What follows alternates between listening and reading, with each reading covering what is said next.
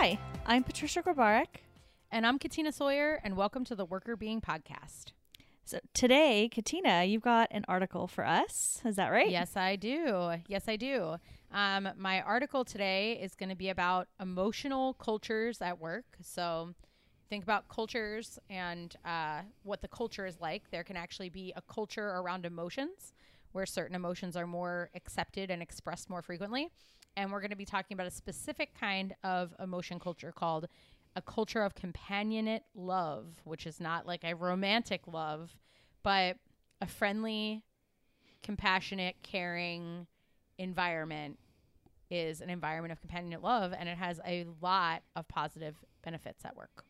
Well, I'm excited to hear about this. I think it's, to your point, not something people talk about that often.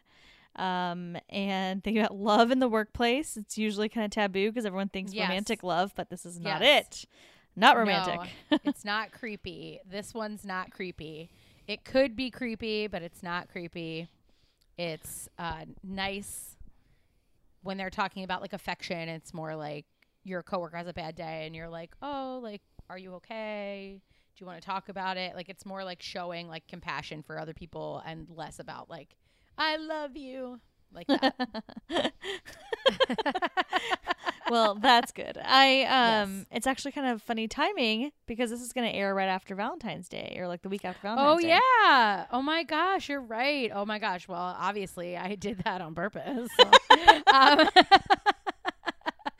Totally planned. Yes. So if we're talking about love in life, now we can talk about love in work, but with a little L, not weird and creepy. Yes. No inappropriate relationships here. Just correct. Lots of caring for others. Yes, correct. So that's what we're going to talk about, and we're going to talk about like what is it and how can you make that come to life in your organization if you are interested, and also why should you? What are the impacts of it? Awesome. Well, I'm excited to hear about it. Yes, me too. In the meantime, how are you doing? I'm good. I'm doing pretty well. Not a ton going on as usual. That was my song of nothing's going on. That's it. We got nothing. Yeah. How about you? Well, you just had a birthday, so I feel like you've got something. My birthday was lovely. We got fancy takeout, and we just basically hung out. We had like a Zoom call with friends, and then we painted a wall in my basement, which I told you about, but now we have to paint it again because our handiwork wasn't as good in the daylight as it was in the darkness. So this morning I realized it needs another coat, so I'm gonna have to go back and do that. But all in all, it was a success in terms of like it's gonna be okay. So that's a good thing. So yeah, it was a very adult birthday. Takeout, Zoom calls, and painting a wall, and that's what we did. Well, it's a quarantine birthday is what it sounds like, a COVID birthday. Yes, and that's it's true. Funny because we both are February birthdays, so this is going to be, we're like the last bunch of people to have quarantine birthdays because everyone's already had them. I know. It's very true. That's very true. Yeah, we're like, because I forget what I did for my birthday last year. I'm sure we went and did something. I can't remember what we did, but I'm sure we didn't stay in the house. So yeah, it is wild. I was thinking about this, or I was just talking to someone about this today, that so we moved to DC in July of 2018. So I didn't live here in the spring of 2018. The following spring, I broke my feet. And so I didn't go outside, and I was like in bed all spring. And then the next spring, COVID lockdown. And now this spring again, we'll be in COVID lockdown. So I've literally lived here for 3 springs, but I have never experienced spring. Oh, that's so sad. Isn't that crazy? Yeah. I realized that I was like, the universe doesn't want me to know spring any longer. Like something's happening. I'm like not allowed to know spring for the last like 3 years. So I was like, there's got to be spring 2022. I have to just like make it the spring of a lifetime. It's got to be the spring of a lifetime. I think you have to go to do cherry blossom stuff next spring. Yeah. I've never been to that. I know. You have to. I did it once when I lived out there. I mean, I only lived there for 2 years, so it's not really saying that much. But yeah, I did it once, and it's so pretty. But it's so crowded. So yeah. Imagine that, like, obviously I'm assuming last year everything was canceled, and who knows what's going to happen this year, but yeah, probably something similar because you don't really want to be out in that crowd, but maybe next year. Yeah, I think last year they like did it where they controlled, like you had to like get a ticket or something like that. Like they like controlled how many people were there or something. But I still don't really want to go into the city and park and all that jazz. I'll do it when I can take the train again. Yeah. But yeah, it is just a strange thing. I'm like, it's so weird. It just all of a sudden it occurred to me that spring has never sprung for me in DC. That's so sad. It is sad. I was like, wow. But yeah, so we'll just be hanging out, and same thing for Valentine's Day, since this is airing right before Valentine's Day or right after Valentine's Day. We will be just doing the same thing. We're getting like fancy takeout and whatever. And I know last year for a fact, I remember for Valentine's Day, we went to a nice restaurant in DC. So takeout time for this year. Maybe by next spring, we'll be able to experience life again. I know. Yeah, I was thinking about my birthday last year, and Danny and I went to this like really fun, fancy sushi restaurant. Ooh. And it's like in LA, but it's near where we are now. So it's not near where we used to live, which is kind of fun too, because it's something we had just moved here. So it's like a totally new restaurant, but it's very hard to get in, and there's no reservations. You have to like go and you like sign your name on a list at like 5 p.m. And like there's like all these like ways to try to get your way in. There's like maybe 5 or 6 tables at the most inside. Like it's really tiny. Cool. And so we like got in, and it was so cool, but it's such a tiny space, and everybody's like on top of each other. And thinking about it now, I'm just like, ooh, like the food was fantastic. It was so good, but that so small. Yeah, it's like, what's going on? Yeah, it's weird how that like feels weird. I just think about all the restaurants that we would go to, like all these little hole in the walls around the city that are, you know, phenomenal but insanely small, where you're just like sitting next to the person that's in the other party. And how, I mean, I haven't gone out to any of them, obviously, and haven't actually attempted takeout, which maybe I should, because I have a feeling their businesses are probably suffering a lot since they don't have space to spread out even for outdoor dining. True. No, yeah, the small places. There's a place, I don't know if it was still here when you were, or if it was here when you lived here, but it's called Nasame, and it's like a really little sushi place in Old Town. And it's similar. They have like 4 or 5 tables in there, and it's only like a chef's tasting menu. So like you're there for the whole evening when you go, and it's like whatever courses, like 7 or 8 courses. I'm like, I don't know how they're gonna stay in business. Like, people will do takeout, but like they're not gonna do like a chef's tasting menu takeout like at the price that they would pay. You know what I mean? Like nobody. That's like an experience that you're kind of paying for, not like, oh, let me go pick up like 7 takeout boxes and eat something out of you. You know what I mean? Yeah. So I was curious about that, because their food's really good too, but they seem to still be kicking. But I don't know. We'll see. Next spring, maybe will be the spring for me. We'll see. Fingers crossed. Fingers crossed. Yes, fingers crossed for next spring. It's a beautiful thought. So speaking of celebrating Valentine's Day and having to find new and creative ways to celebrate it, perhaps we should talk about a new and creative way you might find love in your workplace. You made it sound creepy with the way you said love. It's not creepy love. I know. Actually, I realized that after I said it, that it was creepy. You're like, love. No, not that kind of love. No, it's like, I don't know. How would you say love in an emphatic way that doesn't sound creepy? Just like, love. No matter what, it doesn't work. It just doesn't work. Just like love. That's yeah. it. Deal with it. Straight I feel like it's like non-creepy love. It's like love, not love. There we go. That's going to be my way of saying it. Okay. That is also non-creepy. Okay. That's better than what I was saying. So we'll go with that for sure. So the article that I have is called What's Love Got to Do with It? A longitudinal study of the culture of companionate love and employee and client outcomes in a long-term care facility. I'm sorry, I can't. That title. It's like, what's love got to do with it? And then like 50 more words that are totally not related. A longitudinal study of the culture of companionate love and employee and client outcomes in a long-term care setting. It's a very long title.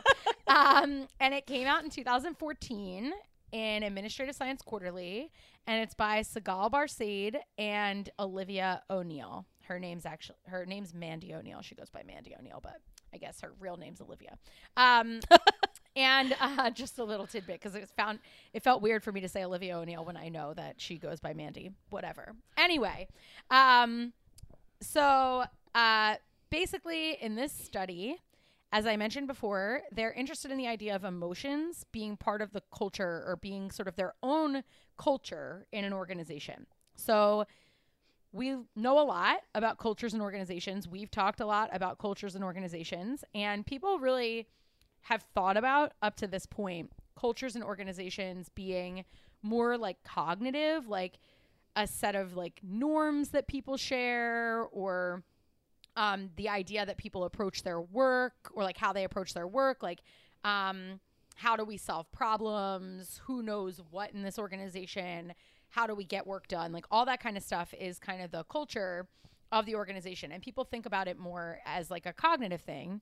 And in this article, this is the first article that ever came out to focus on emotional cultures, which it's about 7 years old now, this article, but since then there have been a bunch of other articles that have focused on emotional cultures as a result of this one. And basically the idea of an emotional culture is that an emotional culture basically dictates what happens in an organization from an emotion perspective and tells people what kinds of emotions are normative and accepted within that environment. So if you walk into a workplace and you see a bunch of people expressing an emotion, displaying a particular emotion, acting in ways that align with that emotion, that organization would have a strong culture around that emotion. And so one big thing that this paper is doing is demonstrating that organizations can have these emotion cultures, and the type of culture they're focused on is companionate love, which is a culture that's organized around compassion, caring, and tenderness for your coworkers and for your clients, or in this case, patients. So I hate the word tenderness in this situation, but I'm just going to fly past that. I know. I don't like it either. So we'll have to define it and kind of just ignore the fact that the word is weird in this. But it is a really interesting... Yeah. We're going to like start bringing out all sorts of love songs. I know. But I do really like this idea of an emotion culture. And I mean, they obviously exist. Like we could probably think of examples, but it just hasn't really been talked about as widely. So I'm excited to hear about how they define everything and what they find. Yeah. So when you kind of walk into a place and you get a sense of its like vibe, that's kind of what this is. It's like you're looking around, like what kind of facial expressions are people frequently making? Like, is everyone smiling and looking like friendly, or is everyone like grumpy and looking upset or sad, or how, like, what's like the tone of voice that people use when they talk to each other? Like, is it a caring tone of voice, or is it like a gruff tone of voice, or like everybody kind of depressed and bored? Like, what are people's body language like towards each other? Is it more like of a caring, compassionate type of body language, or is it like a cold, standoffish? And then also thinking about how people act towards each other. So people are displaying these kinds of emotions. So it really encompasses, like, you walk into a place and you're able to kind of see, okay, people are really expressing this type of emotion a lot, or a little, and it can come out in all these different ways. And so that becomes important because that's basically part of how they measured it. They asked employees to rate the extent to which people displayed caring and compassion towards each other.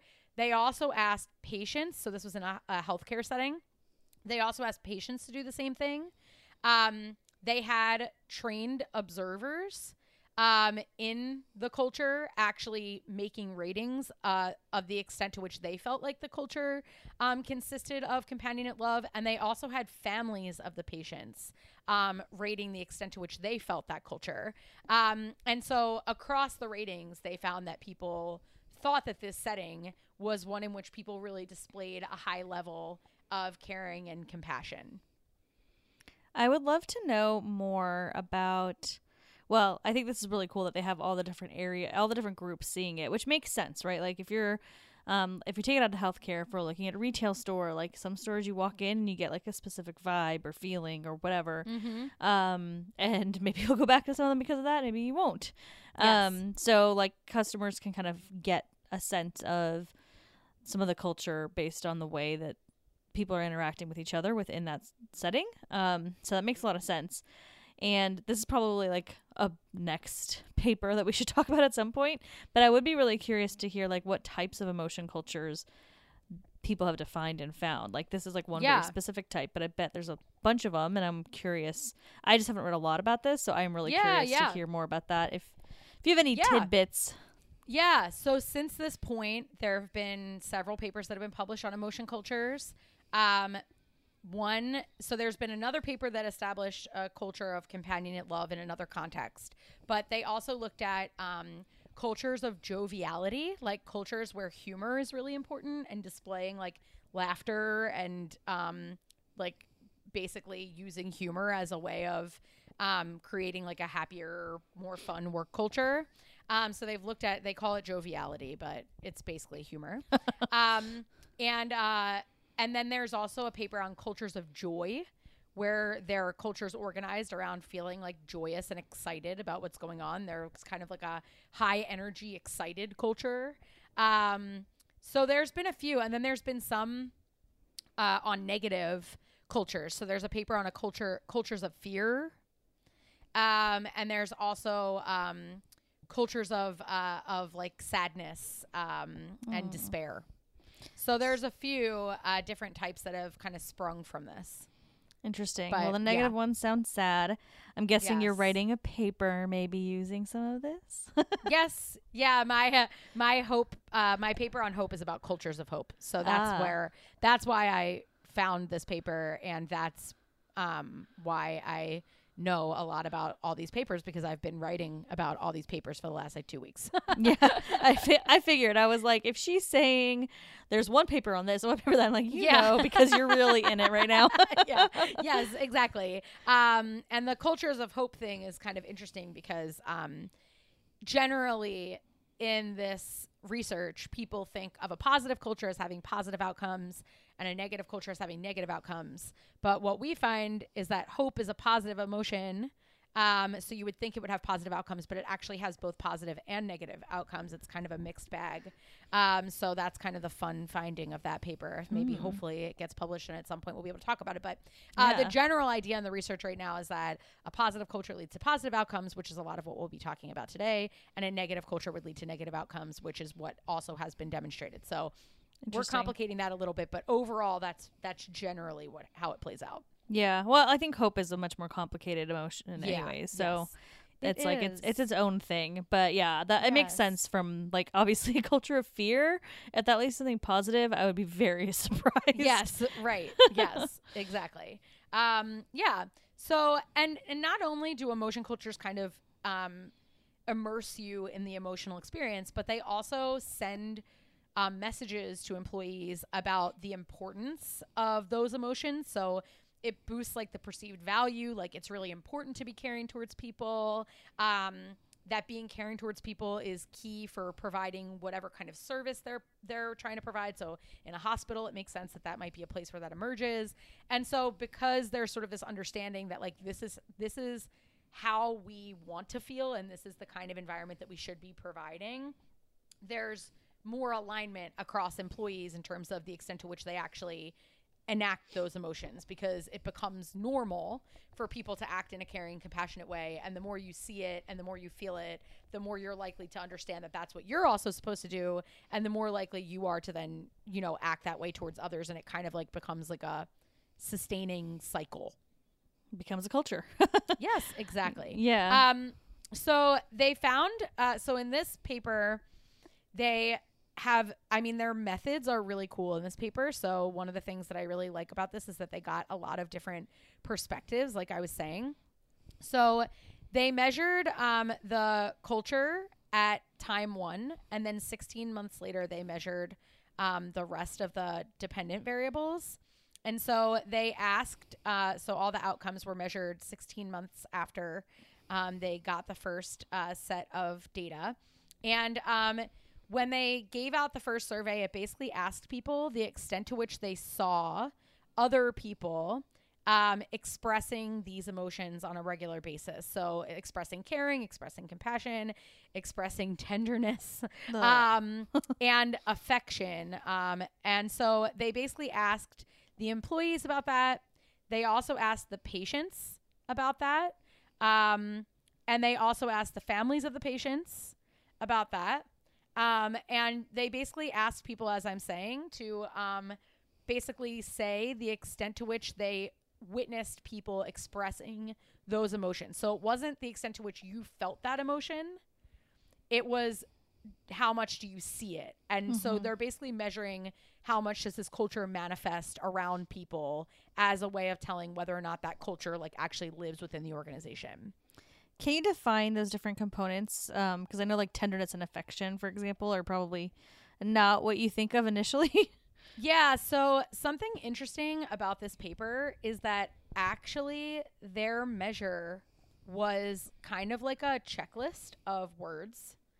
The extent to which people had actually felt those things. And so it wasn't, it literally was like not like defined like that. It was like like to what extent do you feel, and the words are affection, caring, compassion, tenderness, or do you see? So it like was just basically a checklist. So it's however you interpret tenderness. Yeah. So to what degree do people in this division or organization express the following emotions at work? And those were the questions that they asked. And then they asked them on a scale of 1 to 5, from like never to very often, how much do you see people displaying affection, caring, compassion, and tenderness around you? So they actually did not define those terms. That's really interesting. Okay. Yeah. Yeah. So it's kind of an interesting thing because, you know, it would be interesting to see what people were defining those things as, or what they're watching when they're saying, yeah, that was an act of tenderness or that was an act of affection. They don't really get into that in the paper. Okay. Well, I mean, I feel like I can envision what it might look like. Yeah. I think in a hospital setting too, it would be a lot easier to think about like, okay, am I seeing a lot of like the nurses and doctors being caring towards patients? Am I seeing them showing compassion? Like I could see that becoming more clear. You know what I mean? Right. In a regular workplace, it would be interesting to see how those things play out, where there's like kind of less opportunity than there is in like a caretaking context. Yeah, I wonder like what does tenderness or affection look like when you're not doing caretaking? Right. And it could be something like, I'm just thinking like, you know, affection could even just be like a pat on the back or right, exactly. Something like that. They do talk about that some of these things manifest just by like in ways that people just like treat each other physically, not creepy, but like just like you're saying, like if someone's upset, are you gonna like put your hand on that person and be like, it's gonna be okay? Like what, you know, like that might be like an example of like affection towards a person. Whereas you could in a culture that doesn't have a high level of companionate love in it, you could be like just like standoffish, right? And like and not say anything, or you could walk away, or you could be like, oh, that sucks, sorry, and like and not really pay attention to it, and that would be a lower score. So I think they're kind of like banking that people kind of know it when they see it. Yeah, that makes sense. Well, Yeah. again, future research would be interesting to see how this plays out in other settings and what that looks like and maybe defining it more specifically. Yes. But even without defining it, they saw this occurring. Yes.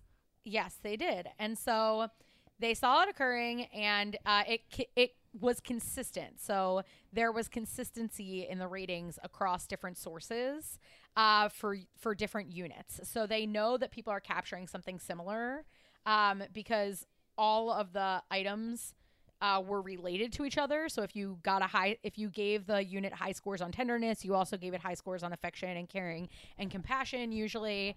So they're tapping into something similar, and across the different groups, the patients' families, the patients, and the employees, there were similar ratings for each unit. So people are capturing something that is sort of like they're saying, they kind of know it when they see it, and people are agreeing across sources and within source that these things are happening together.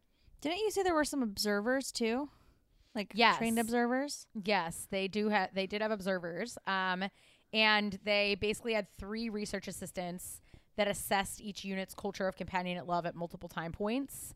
And they would then ask they were then asked to respond to the same things. How much did employees in this unit express the following emotions? And they would rate that. And they used that to also compare and make sure that those ratings were related to the other sources. So I'm really curious, and I'm sure they didn't say this in the paper, given what you just said, but I am very curious what they told the research assistants these things meant. Yeah, that's a good point. It says that they were trained, but it doesn't say how. Yeah. So one day we'll find out. Yes, true. We can maybe ask Sigal or Mandy what they did. But yeah, so basically what they looked at was, how does this impact outcomes for employees, for patients, and patients' families? And so they looked at a lot of things. So I'm just going to go down a list and then I'll tell you what they found. So they measured emotional exhaustion in employees, and they also measured absenteeism. So the extent to which people were burnt out at work and how many days of work they missed. Mm-hmm. They also measured employees. They're calling it engagement, but they measured the extent to which they perceive a high level of teamwork on their team. So the extent to which people are functioning well as a team, which is important in healthcare. And also their employee satisfaction they measured. So satisfaction and teamwork. So those are the 4 employee measures, just to go through those. And what they found was that the employees were improved on all of these things except for emotional exhaustion. So absenteeism went down, and the what's it called? Satisfaction and teamwork? The satisfaction and teamwork went up. Okay, so except for, that's so interesting that emotional exhaustion did not change. Yeah. I thought that was interesting too. Work. Yeah. So it's kind of interesting. And so they did find from the outside raters that the outside raters scores were related to lower employee exhaustion, but the employees' ratings did not predict employee emotional exhaustion. So that's kind of interesting. So other people's observations of the culture had to do with the employees' exhaustion, but not their own assessment.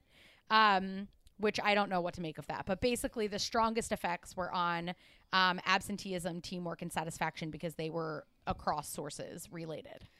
And I think it's interesting because teamwork and absenteeism, because of what you said with emotional exhaustion, it feels like those two are related. It's like, well, the teams work well together. Like, I'm not going to, kind of flake out on my team. I'm going to be there.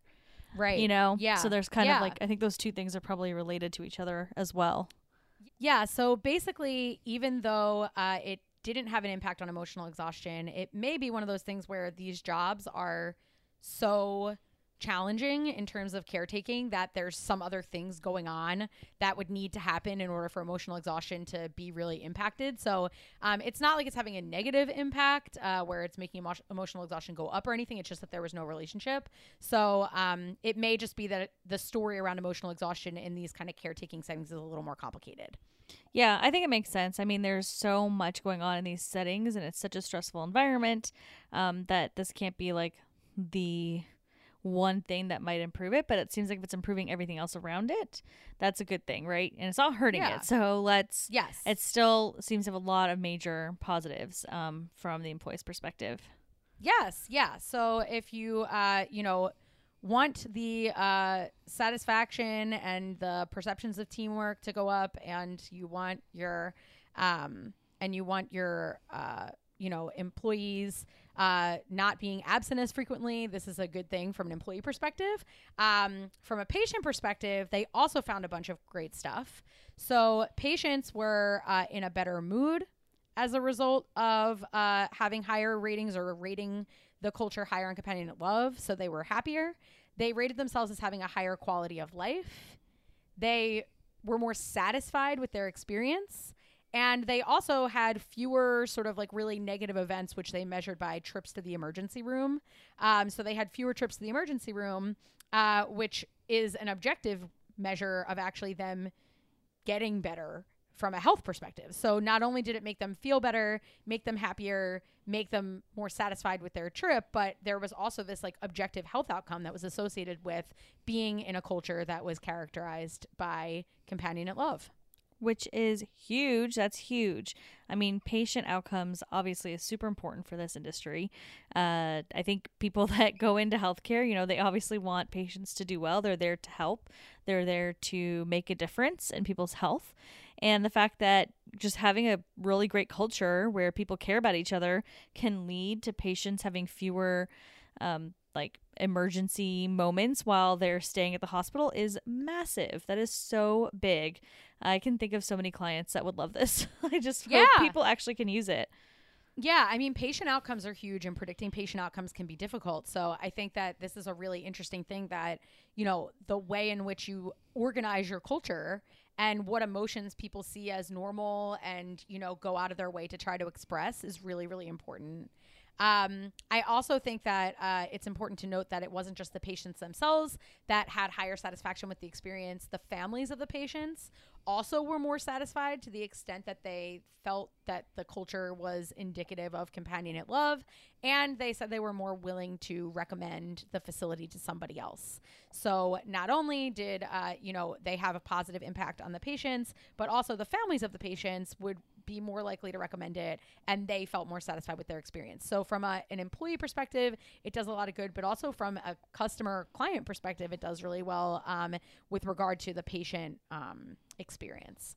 I love this. This is huge. And I think it's not, it takes a long time to change a culture, but it's not impossible, and it's not necessarily an expensive thing to do, if that makes sense, right? It's now people have to start changing their behaviors, start treating each other with more compassion, more care, more tenderness, affection, things like that, to move that culture where they need it to go. But it's not like you have to pay for like all these huge systems or anything like that. Like you can make this change and start, encouraging people to behave certain ways, rewarding those types of behaviors, and getting this culture shift happening, and then have impressive outcomes both for the employees but also for the patients. And I think for this industry in particular, that's massive. But I think for any industry, whatever, if this holds true in different contexts, then obviously having customers recommend your business is huge. Having customers coming back and saying that they had a good experience, all those things are really important for businesses to stay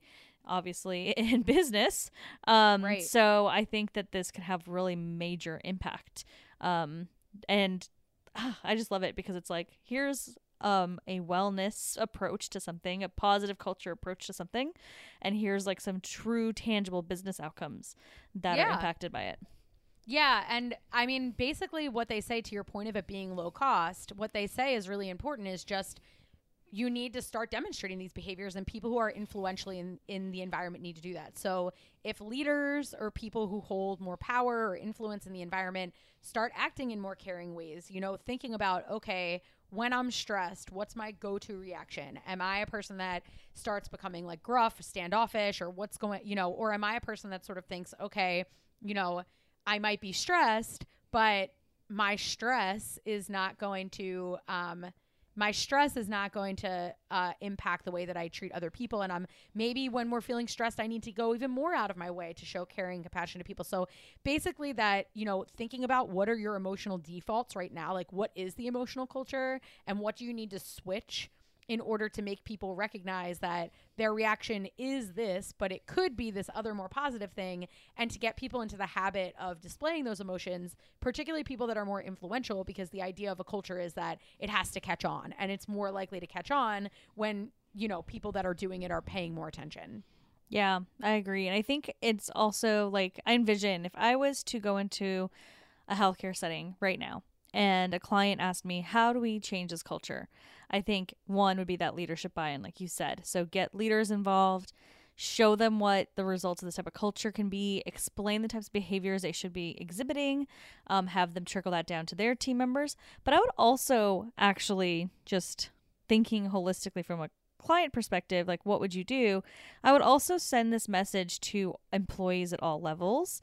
So whether it's some sort of meeting, or I don't know what kind of messaging works best in hospitals, like there's a lot of complexity in getting messages out, but having people talk about this at all levels, because I think there is something to be said about leaders showing these behaviors, but I think there's also like this grassroots impact that can happen where people that are really bought into doing this and making this change will start behaving that way as well. So it's hard to be the first in your team to do it if no one else is doing it. But if other people are starting to, you know, if other people at your level are also doing this and focusing on this, then you can make a change even from the bottom up, especially because of the bureaucracy in the hospitals. Well, okay, I'm not going to say too much, but based on my experience with clients and people that I know that work in healthcare, there's a lot of bureaucracy in hospitals, for example, where there's sometimes maybe a lack of trust between the two groups, like, you know, people that are on the floor versus leadership.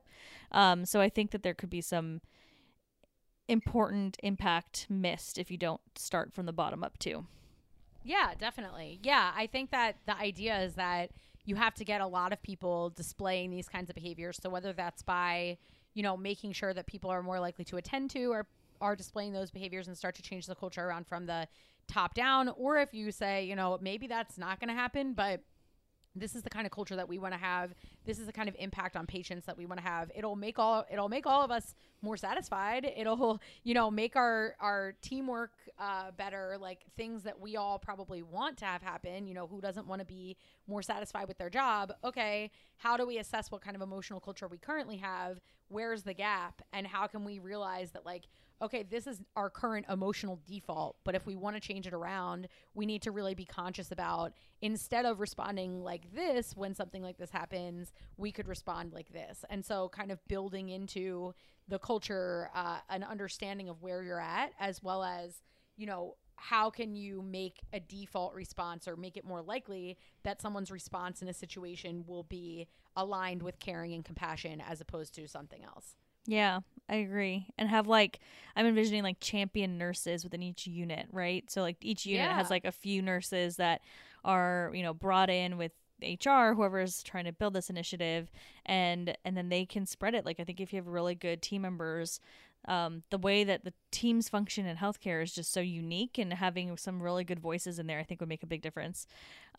This is huge though. I love it. I think this is a great study. Thank you so much for sharing it. Yeah, absolutely. And just so everyone knows who's listening, if you're not in healthcare, the authors are very clear to state that there are other cultures that seem to have instituted this. So like Southwest has a slogan around love, that they have they say that they have a culture of love for the customer, love for one another. So like they have built a culture like that. Pepsi, they say in the article, uses the word love in their way that they talk about the kind of culture that they have. So other places are also able to institute these same kind of caring and compassionate environments. It doesn't need to be just in a caretaking type role. That's awesome. Yeah. Well, I'd love to see other studies too in the future. And I know you said that some people did study this in other contexts. So maybe one day we can talk about that. Because I do think that, yeah, I'm sure there's a lot of benefits in all sorts of contexts, and healthcare just seems like an obvious place to start. But I'm sure there's a lot of positive impact. So this is great. I love it. Yes, absolutely. Thanks so much for listening, and everybody go out there and share the love and keep the Valentine's Day spirit alive. Yes, I agree. I love it. I love it. I love. But yeah, I think anyways, I think it's really interesting, and I can't wait to hear about your paper one day with the culture of hope. Me too. So we will we will keep everyone posted about that paper, because that is going to be super cool. Yeah, so thanks again for sharing that. Love to hear from all of you listeners. If you have any questions, comments, feedback, or, just want to know more, let us know. You can always email us at contact@workerbeing.com. You can find us on our website, workerbeing.com. You can find us on social media at workerbeing on LinkedIn, Instagram, Facebook, and Twitter. And if you haven't already, you can go check out some of our courses online. So we have more content out there for you. We will link to it. And we have a free course, completely free course right now on managing stress in uncertain times. So go check it out if you need more advice or help, or want to learn more about managing the stress that you're facing. Please go look that up. So thanks for listening, everyone. The Worker Being podcast is hosted by us, Patricia Grabarek and Katina Sawyer, and produced by Allie Johnson.